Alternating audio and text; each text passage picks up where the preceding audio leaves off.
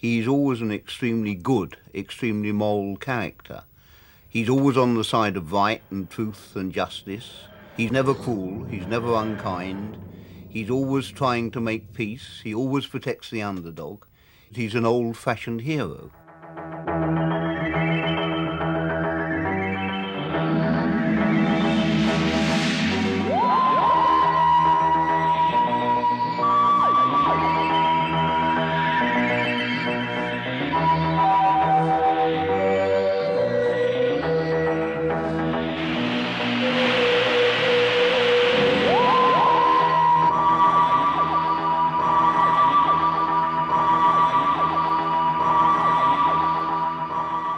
Welcome, everybody, to episode 126 of the Metebelis 2 podcast, which, as always, features David and Ben. And Ben, what are we talking about tonight? We are talking about very sad news this week in the world of our favourite TV show, Doctor Who, which is the death of Terrance Dicks. The one and only. The one and only, literally irreplaceable former of the psyches of many young people across the planet. Mm-hmm. Very, very important part of Doctor Who. I think his impact on Doctor Who is enormous, and really he kind of carried that continuing line of what the show was from Seeds of Death, the Troughton era, all the way through the early 1980s with the 20th anniversary special, The Five Doctors. And I think even further into writing novels, both for the Virgin New Adventures and for the BBC published Doctor Who novelizations. Mm-hmm. And then also just being a great ambassador for the show as well. And also an incredibly prolific writer, an incredibly prolific author. He wrote hundreds of books, right, and was just a great storyteller, and just loved Doctor Who, loved writing. I have only barely met him. I mean, he signed a book for me in the mid-90s. That's the kind of extent of my meeting Terry, and I only have that anecdote. And one of the things I said to him, and it's funny just looking at Twitter, etc., etc. I think he got this a lot, and I think he said this a lot. But I said, Terry, you are one of the people who taught me how to read. I owe all of my love of literature and reading to you. And he said to me, I get that a lot. Yeah, because he did. Yeah, a lot of children of the UK learned to read because they wanted to consume or read these Doctor Who novels. Absolutely, and he was the kind of prime writer of the Target novelizations, and before the VHS, before the home video era of home video, that was the only way that you could relive both stories that you'd seen, but actually, more in some ways, more importantly for us, stories that you hadn't seen. Yeah. Do you remember what your first Terrance Dicks novel was? Oh, that's an excellent question. No, I don't actually, because the ones that I remember reading first, most intently, were one, The Zarbi, which is by Bill Strutton, and two, Cave Monsters, which is by Malcolm Hulke. I think it was probably Robot, actually. That was probably the first Dicks novelization that I read. Robot. The Giant Robot. Doctor Who and the Giant Robot, of course, which he wrote for TV as well. So I think he was obviously novelizing that. That was probably the first one I read. The Giant Robot. And I think actually I can remember preferring the title of The Giant It always seemed to me at that age that more accurately expressed how interesting the robot was. Not that it was a robot, but it was a giant robot. Right. So well done, Terry, for good branding from Target, because that came out in 1975. So he didn't have a lot of earlier ones than that. I think only Auton Invasion and Day of the Daleks, perhaps Terror of the Autons. There are not a lot of them that were earlier than the Giant Robot. Yeah, I remember the cover of the Auton Invasion very, very clearly because of the tentacles. Right. Did you read his Abominable Snowman? I read them all. I have them all. Yeah, No, okay. I've read them all. I read them all. Oh yeah, no, and they're great. They're just, they just snap along. Great, just really good, pacey reading stuff. And especially his earlier ones, he would always expand and tell a little bit more of the story that actually made it to screen, and really, I think, livened them up a lot. A lot of them gave them more characters, more of a backstory, more motives, just more a fleshing out, all of his mentor, Mac Hulk. Yeah. I mean, I think one that still kind of stands out for me today is his novelization of the Terror of the Ortons, where he talks about Sontaran fragmentation grenade is the bomb that the Master leaves for the Doctor in the Doctor's unit laboratory. And of course, at the time, the third Doctor, the Sontarans hadn't been invented. So I always remember that as being like a neat little, that's awesome. Yeah, Sontaran fragmentation grenade, of course.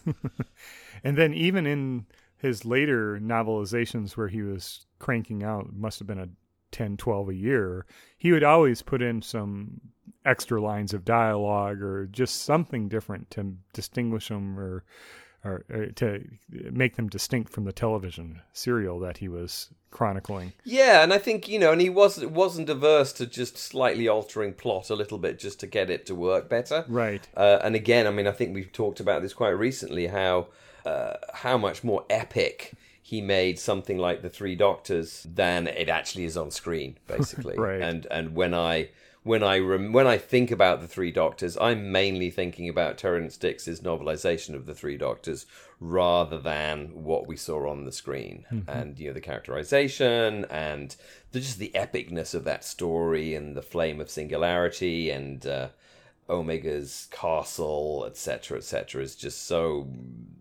and he took the opportunity to kind of, just write these stories up bigger. Right. But he was just a great storyteller. I mean, I think one of the things, and I know we've mentioned this before on the podcast, is where people talk about what the Doctor says and what the Doctor does, and fans of a certain kind will talk of the Doctor as an autonomous individual who has his or her own thoughts and things to say. Well, obviously that's not true. Right. The Doctor only says what people write him to say. Right. And a lot of that was written by Terrence Dicks, and even more of that was script edited by Terrence Dicks.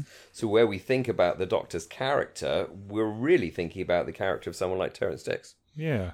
His impact in the early 70s when he was the script editor really is evident when you look at how he wrangled the Bristol boys, Bob Baker and Dave Martin, right, hyper creativity into something usable on the screen.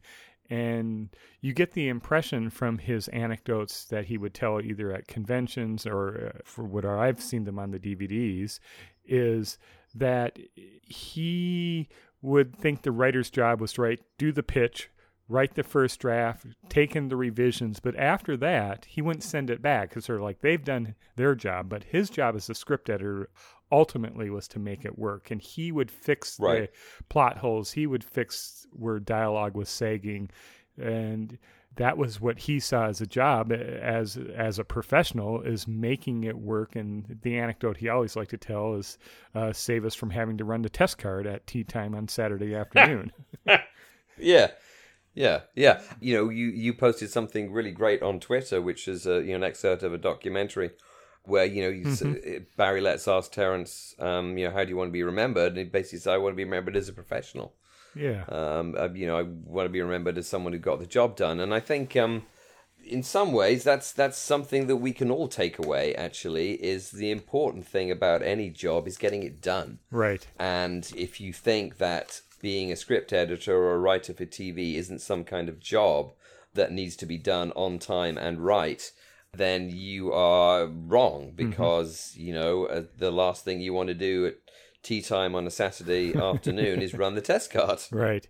But he would do more than just get it done. He would make it good. And you look at look at something like the War Games, where he and Malcolm Hulke would have this 10 serial adventure to fill because other scripts had fell through, and they hit upon a formula that would work where you'd have a whole bunch of action and then the plot would just move a little bit more forward after that 24 minutes, and you'd still have this gripping, non-retreaded serial, but it was always building forward. And then you have this huge impact of where Dix and Hulk introduced the Time Lords. And as we've said at the beginning of our Pertwee retrospective, then we have the whole early 70s where we're actually dealing with what does it mean that this traveler is a lord of time.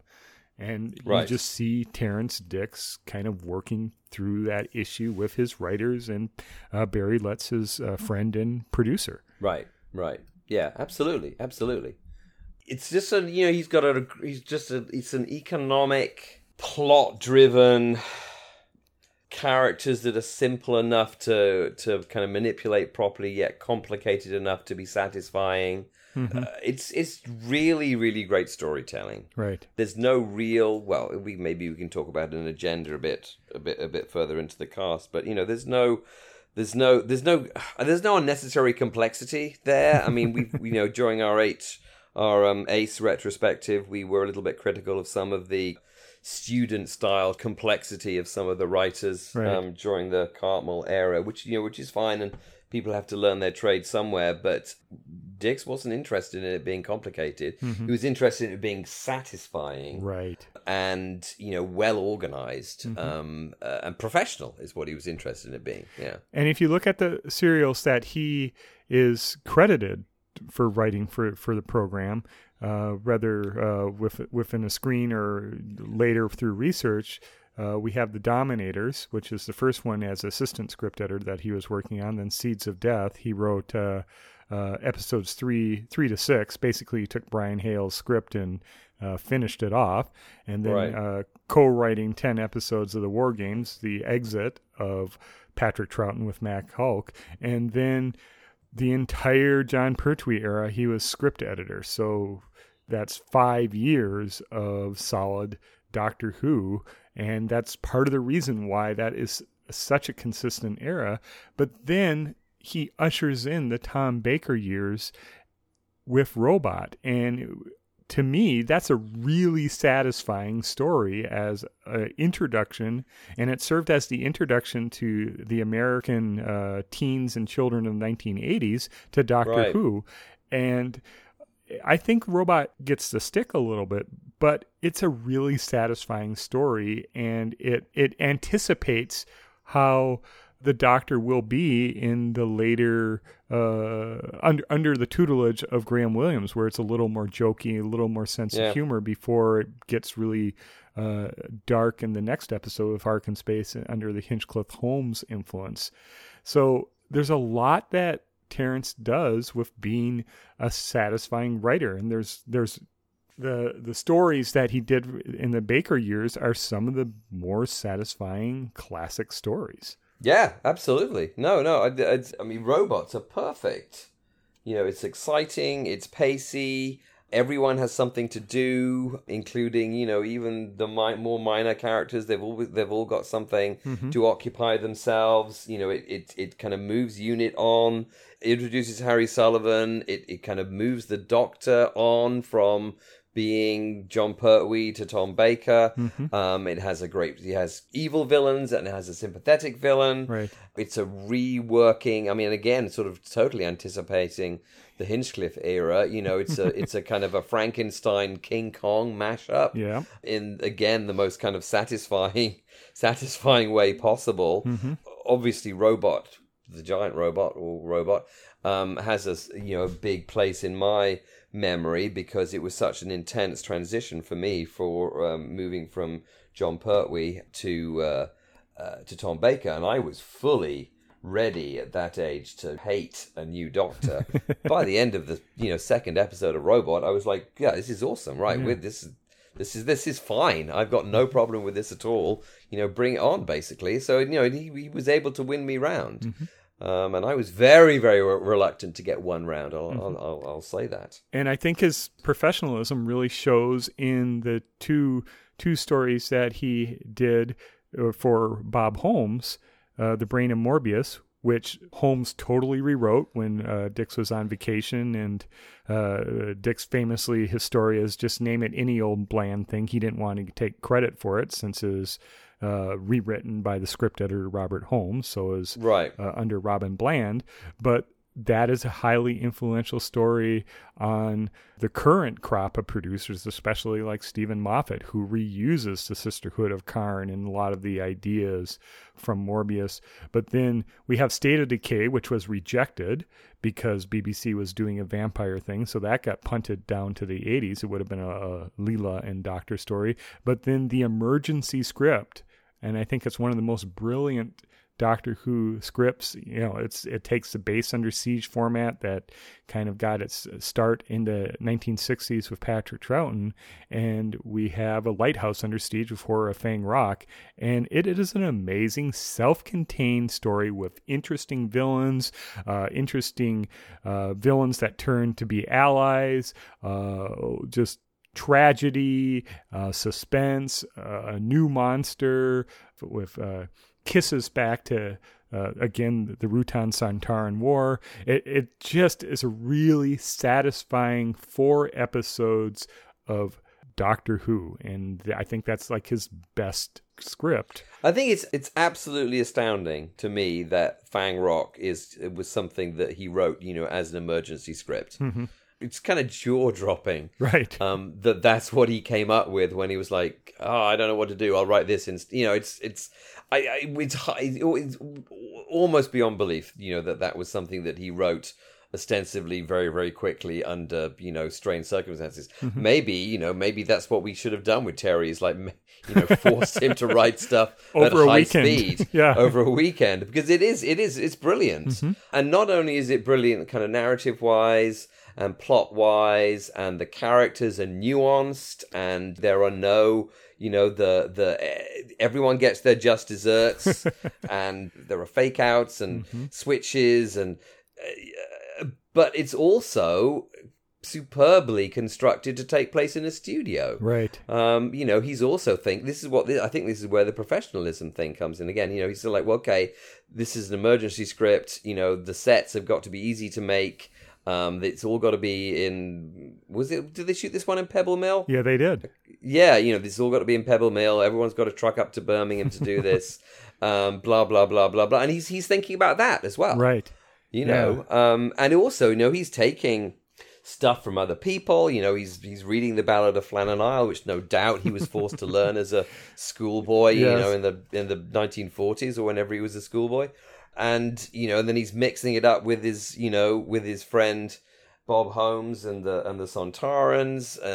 It's just brilliant. It's just great. Yeah. It is brilliant. No, it's brilliant. It's brilliant. Yeah, it is. It's literally brilliant. I would challenge anyone to find a better piece of genre television writing than The Horror of Fang Rock. Right, and you can tell that he had a good working relationship with Bob Holmes. So just from, even though he was, wanted his name off the credit for Brain and Morbius, but he came back the following year and he wrote 2 scripts for him. State of Decay, which would have been The Great Vampires. That was punted by the BBC because they were doing a Dracula for drama.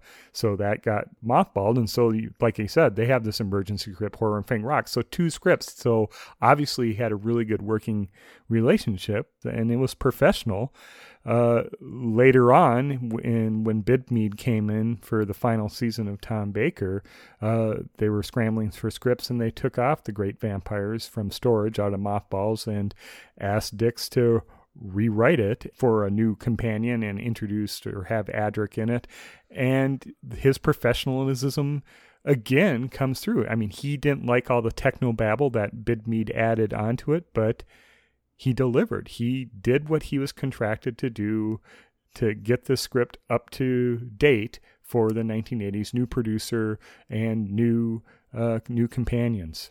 And I think it's instructive that when Nathan Turner was casting around desperately for someone who would be able to write the Five Doctors, which, if you give it more than 10 seconds thought, you realize is like, this is really, really difficult. And, maybe Nathan Turner should have thought of that before that was planned, if you see what I mean. Right. That's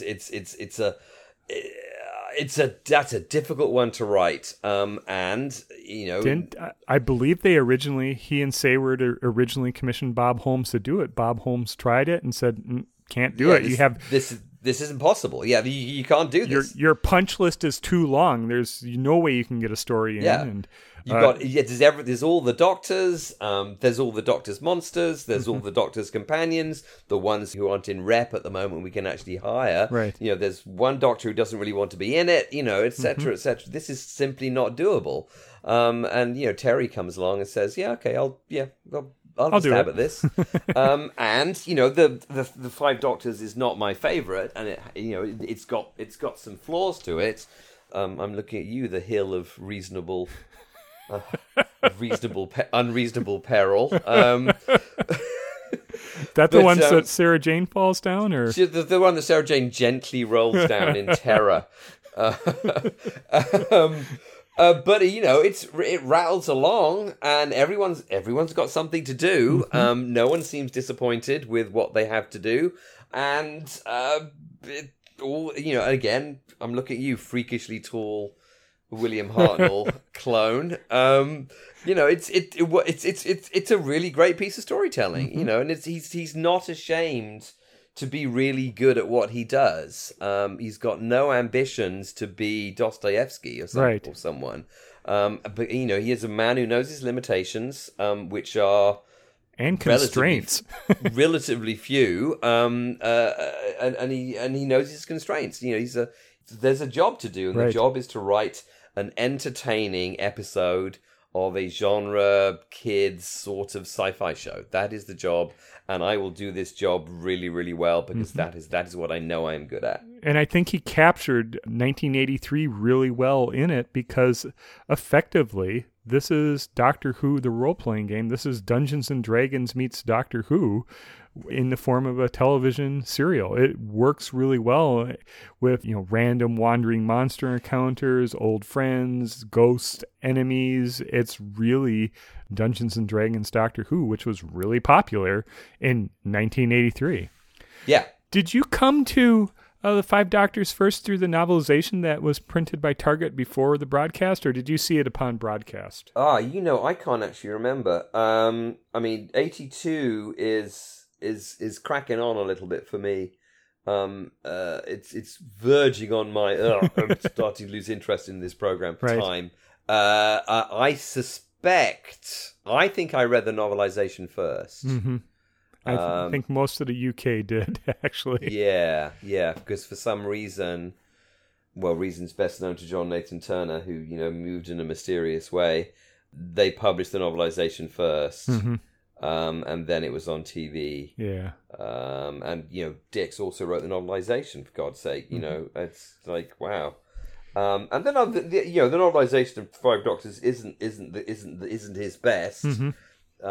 Because he's not really. There's not really a lot of characterization to be done, because we all know who the characters are. There's not a lot of world building to be done because we know where the world is. But it's pretty good. But no, I read the book first. I'm pretty sure. Did you watch any of his Moonbase 3 that he did with Barry Letts after Doctor Who? Nope. Completely unaware of that. That went completely over my head. I'd no idea until I started, being a fan and like reading up about Doctor Who. I'd no idea that Moonbase 3 even existed. Which is weird because I was pretty tuned into sci-fi, but I don't know. It came out in 73, so you were probably a tad on the young side for it. Well that's true. Yeah. Okay, well that makes better sense. Did you watch any of his classic serial where he was script editor and then producer for that? Everybody watched the classic serial. I have no memory of. They're pretty anonymous. It's a bunch of people clumping around in Edwardian stroke. Yeah, it's like Great Expectations or Victorian Jane Eyre. dress. Yeah. Declaiming at each other. The classic serial was like a standard, Sunday tea time thing, and I watched them, but I had at the time, I wouldn't have been going like, oh, this is Terrance Dicks. He was that Doctor Who person I like so much. Mm-hmm. It wouldn't even occur to me to have checked. Yeah. For me, I came across Terrance Dicks first as the writer of The Robot, and then Horror of Fang Rock, because for fandom in the early 80s, how was I to know that Terrance Dicks was Robin Bland, for example? Right. It wasn't really... The Target novels were few and far between to find when I first started watching Doctor Who, so I came across Dicks at first, as I said, through the television, but then he became the language of Doctor Who. He's the one who came up with the cliche. It wouldn't be a cliche at the time, but he would come up with a phrase that he would use to describe a character. Like the most, I think, famous one is the plain open face of Davison's Doctor. And that was it. That was the language that fandom adopted to talk about their doctors. Yeah. And Dicks was just a really concise, economical writer that these succinct descriptions became shorthand in fandom. But really, as I grew older as a reader, I found myself gravitating more towards Ian Marter or Malcolm Hulke than Dicks because of the sparseness and of the description of moving just the plot forward, etc. And I think maybe in certainly some of the later novelizations, he was a little bit kind of trapped by his professionalism piece, where he was basically getting the book written. And not putting a huge amount of extra stuff in it because the book had to be written on time. He's a perfect example of not letting what's the phrase, the perfect be enemy of the good or something. Whatever it is. Yeah. It's he was that was his thing. It was more important to get it done than to be late and have it perfect. Absolutely. Yep. He was not a perfectionist. He was lucky enough to be very, very good. So, his not so good was pretty much other people's perfect. But I think some of those later novels did suffer a little bit from the kind of, okay, I got to get this done now. Yeah. A little bit. Yeah. Yeah. And then Wilderness Years, Virgin used him to kind of kick off the New Adventures with Time Word Exodus. Very, very smart decision. It does. I mean, it is interesting looking at reading his Virgin New Adventures and some of the other novelized. It was obviously there were things that he was interested in, because of his age and of his upbringing. I think he was interested in World War II. Right. He was curious about Nazis and had them being evil because you grow up with the Nazis being evil. And they are. And they are. That's true. They still are. No matter how people might want to change our minds nowadays, they are actually still evil people. He was very much enamored of the war games, I think. He liked the war games and the war chief and the war this, that, and the other. All the war people from the war culture. They weren't the village people. They were the war people. The war people, yes. Yep. So, there were things that he liked to write about. And I find his novelizations of his scripts and his novelizations of other people's scripts to be more effective pieces of writing, to be honest, than his. I'm writing a book now. Right. His non-script based writing. I mean, I don't know what you think. I don't know how many of those you've read. Well, with the New Adventures, certainly none of them. And he was coming off John Peel, and I remember at the time, and this is just in passing, thinking, oh, okay, they got Terrance Dicks, so this series is going to go somewhere. Right. And so I think he has the Doctor Who gravitas to legitimize this spin-off adventure in the Wilderness Year. And 1991, I think, is when Time Word Exodus, the second story in the Time Worm quartet novels, came out. So and then when BBC took back the range, they had him write the 8 Doctors, which again helped legitimize their role, and that was the first release when BBC took the helm back from Virgin. Right. Yeah, no, everyone, you know, he's a kind of, as you said, he's kind of a legitimizing imprimatur of quality that people, okay, let's get Terry to write something because that will demonstrate to everybody that this is going to be good. Plus, you know, when you start out, I think what was the first BBC novel? Was that The Eight Doctors? I know it was like The Eight Doctors. It was a whole bunch of doctors. He's the one who can, you know, wrangle a bunch of doctors the best. Right.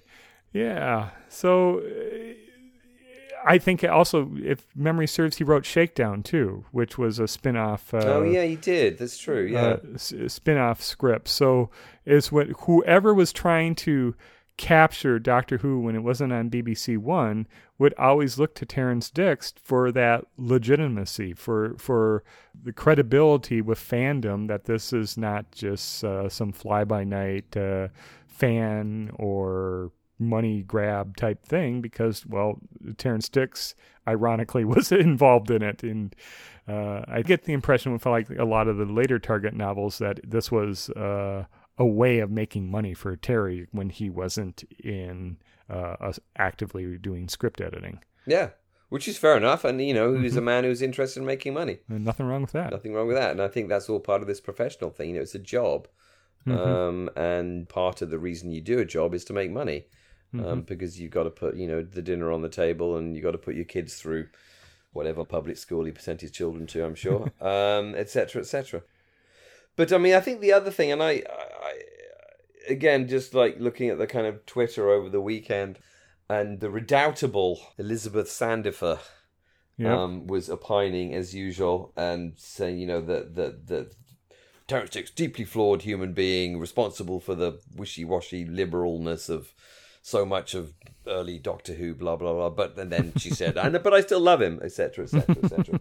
I mean, it's he is responsible for the way that we feel the Doctor should act. He's responsible for the never gives up, never gives in, never cruel or cowardly thing, which is still, I think, certainly as it was strongly adopted by Moffat, that's what we imagine the Doctor does.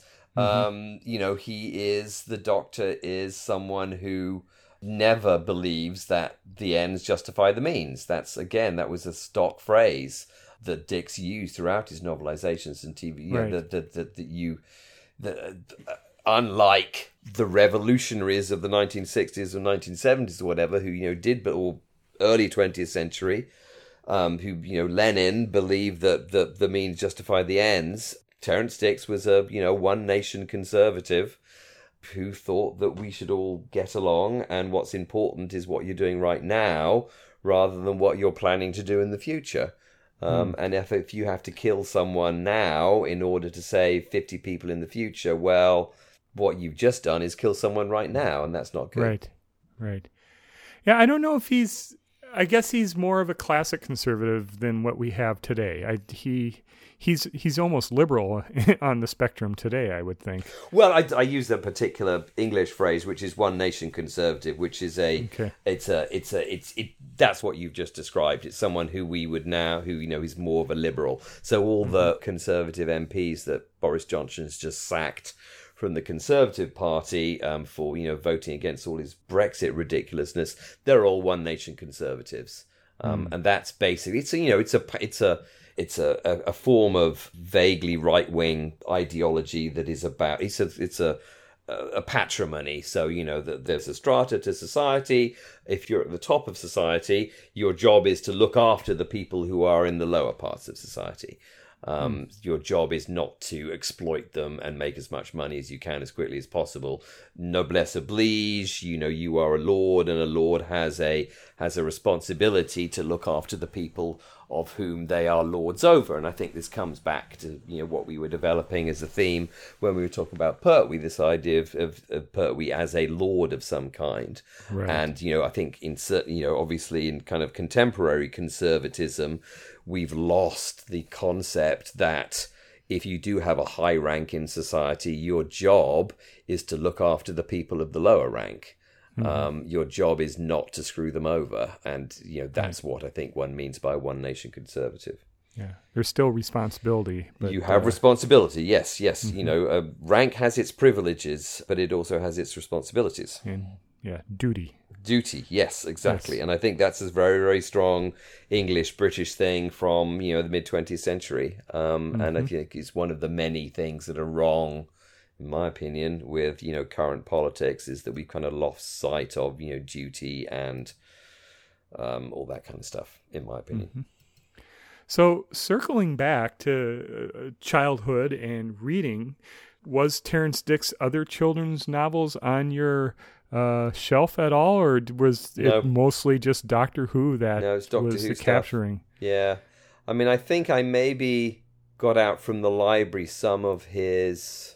They were like space adventures with two kids who had adventures in space. They didn't do a huge amount for me, really. What I was interested in reading about was Doctor Who, to be honest. And certainly at that age, I really wasn't differentiating a huge amount between, is this Terrence Dicks, or is this Malcolm Hulke, or is this Bill Stratton, or is this Ian Marter? I just wanted to read Doctor Who, basically. I wanted to read good Doctor Who that was well written and was as exciting as I knew Doctor Who was when it was on TV. Okay, that's fair enough. Yeah. I think the one contribution that, in retrospect, that we haven't really touched on that is ongoing and everlasting for Doctor Who is with him and Barry Letts coming up with the nemesis, the Moriarty, for the Doctor, the Master, and that is Terrence Dick's fingerprints are all over that. Yeah, and I think this goes back to a theme that we've touched on before in the podcast, which is these writers and these producers and these showrunners and these script editors, are, because they want something to be successful, what they're always looking at is, okay, what did we read when we were kids? We just need to put some sci-fi on top of that, and bam, we've got some Doctor Who. So, it's perfectly obvious that when Terrence Dicks was growing up, he was reading Sherlock Holmes. So then it's an obvious, with Barry Letts, it's an obvious solution to, okay, how do we make this more relatable and more exciting and maybe less Quatermassy with the second season of John Pertwee? Let's have a Moriarty. And it kind of writes itself. Okay, well, who is? Well, he's another Time Lord, obviously. Right. What does he look like? He looks like Roger Delgado, obviously, because he's an evil-looking guy. It kind of writes itself, and I think that's a kind of interesting and a sort of slightly weird thing about Dicks's writing in general. There is a sense of it kind of unfolding almost effortlessly. Almost as if it was writing itself. These things, it just, this is how the Master would behave, and this is how he would arrive, and, he'd be mean to some clowns, is the first thing he'd do. It's great, yeah. And then, of course, the Master, whatever gender the Master wishes to don at any particular time, has proved to be a durable and effective villain, as you might expect him to be so. Yeah. Indeed. Yeah. I mean, in terms of reading Who, I mean, were you reading the kind of Pinnacle novelizations? Yeah, I read the Pinnacle series. I didn't really... I wasn't like the children in the UK. Doctor Who is on when I was really into Doctor Who 5 days a week at 5 or 5:30. So Doctor Who is always on. And then Doctor Who is on when I was older as a teenager on Friday and Saturday evenings, 2 different doctors running. And so there wasn't as much of a need to hit the novels. Right. And the novels were really expensive at the time. And so because they were British imports, they were geared towards a younger reader. And by the time I was reading, I was 15, 16. They just weren't doing it for me. So I really never consumed the novels like the children of the UK in the 70s and 80s, because they didn't have the repeats and they wanted to see the stories. For me, the Silurians was on television. I didn't need to go read it. Or the Power of Kroll I had on videotape, so I could just watch the Power of Kroll. I didn't need to read Dicks's novelization of it. Yeah, I mean, I just find that astounding when you say, the Silurians was on television. That's like, wow, imagine living in a country where you could just watch the Silurians, and if you missed it, it would probably be on again in 6 months. Yeah, that's extraordinary to me. Yeah, because I mean, the Silurians, I must, and that's Matt Hulke, not not Terrence. Yes, I mean, but I must have read that, until it basically fell apart, I think, that book. But yeah, same thing like Terror of the Autons or Spearhead from Space. It was on television. There wasn't the reason to pick up the novelization for it. Yeah. And by the time that, I think VHS recording was a lot more prevalent in the States than it was in the UK in the early 1980s. Right. And so people would have their home libraries, so you wouldn't read the Auton Invasion, you just watch your off-the-air copy of Spearhead from Space. Right. Yeah. Yeah, Terrence, such a, so many DVD special features with, and his, he had this marvelous, talk about it actually, I was a friend, but I only met him once. Anyway, he had this marvelous speech impediment, which was such a part of his character, I think. Whenever I used to make my dear wife watch DVD extras, which only very, very rarely, she always find Terrence really amusing, because he has a particular kind of the colour of monsters is green, right? Particularly kind of British speech impediment, and he was a character. He was a great character. One of those people who, as he got older, got fatter, but refused to buy any new shirts. So basically just stopped wearing a tie and started wearing his shirts open with more and more buttons, because, obviously he's way too tight to actually get some shirts with bigger collars. Just a really great character, and just a really kind of great kind of English character, and all the things that are good and bad about that, really, in some ways. It's a crying shame, and I think there was a move to have this done, but I don't think it really got anywhere. It's a crying shame that he never got an honor. He should have been an OBE for contributions to children's literature and television. Absolutely. If you look at someone like J.K. Rowling can get an honor. I mean, it's scandalous that someone like Terrence Dicks never got one. And what's sad, of course, he would have loved to have had something like that. Sir Terry. Sir Terry, or even just Terrence Dicks OBE, I think would have been good enough. I don't think, he'd necessarily need to be knighted, but, he's definitely someone who was an important figure in English culture, British culture. Very, very important figure. And certainly beloved by Doctor Who fandom, especially fans of a certain age who grew up in the 70s and 80s. Yeah. And, kids who wanted to read something familiar in the library. Yeah. If you're not a great reader, it's kind of intimidating to maybe I should start reading Charles Dickens, or, whatever, or reading a book from scratch.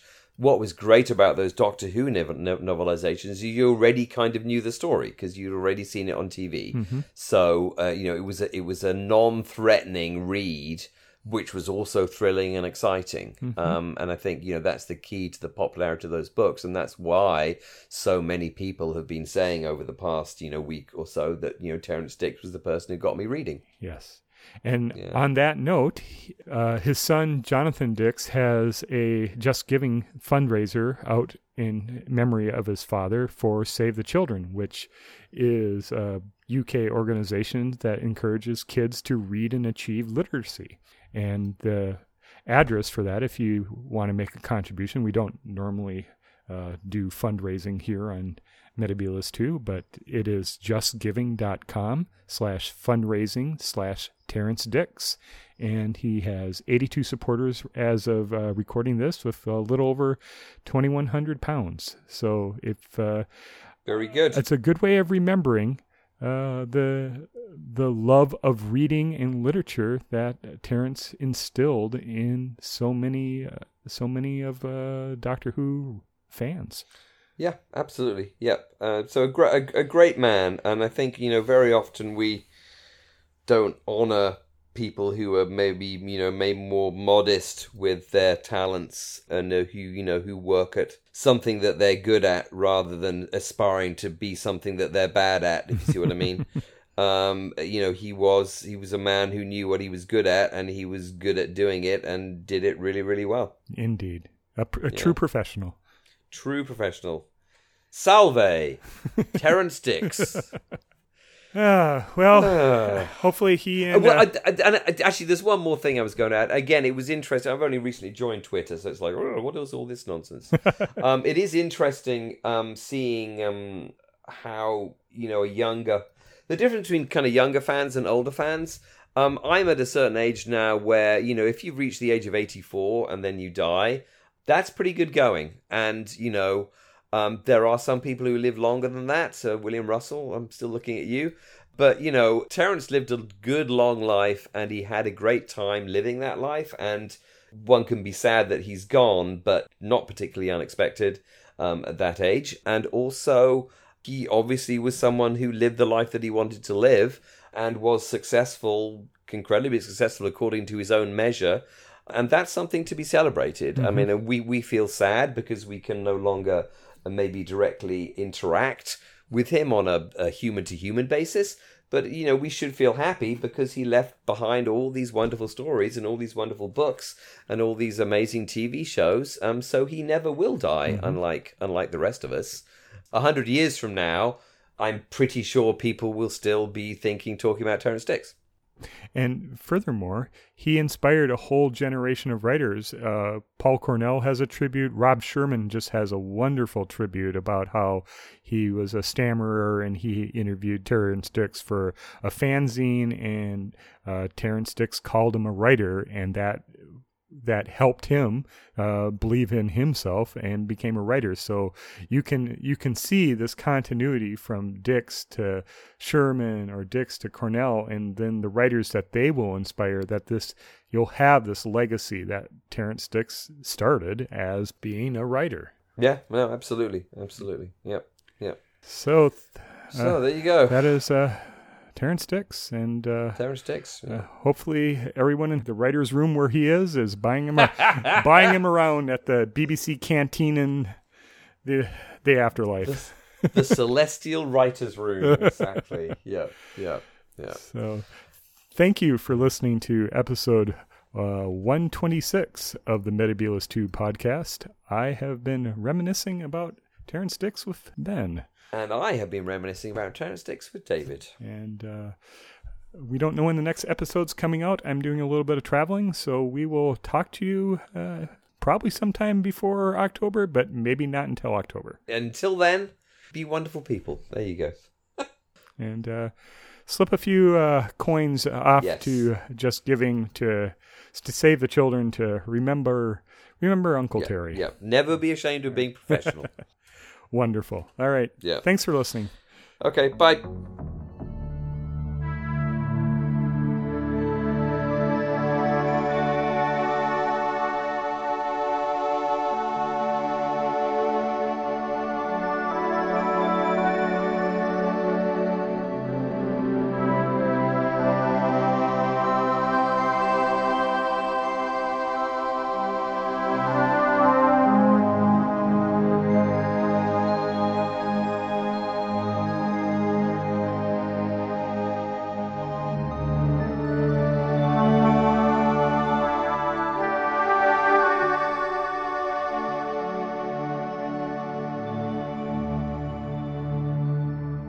They've asked me if I'll ask you a particular question, which is, Terrance, how would you like to be remembered? Which, it's not quite the way I'd have written it if I'd put it in a script, but Terrance, how would you like to be remembered?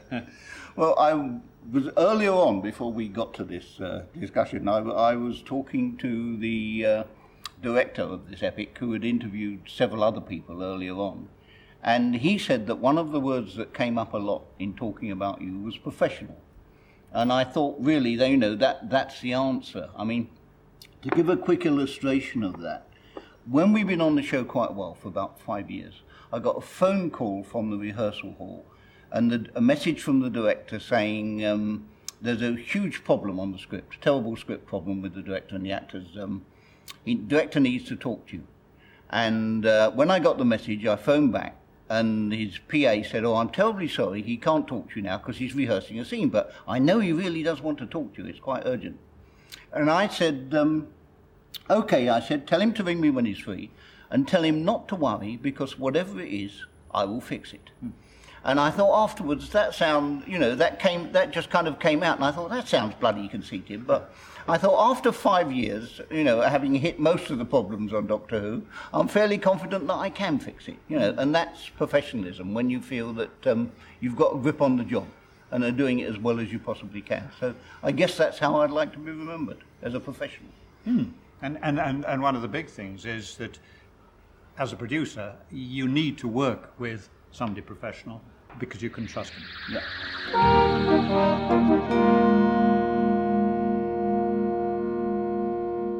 Green. The colour for monsters is green for some reason or other.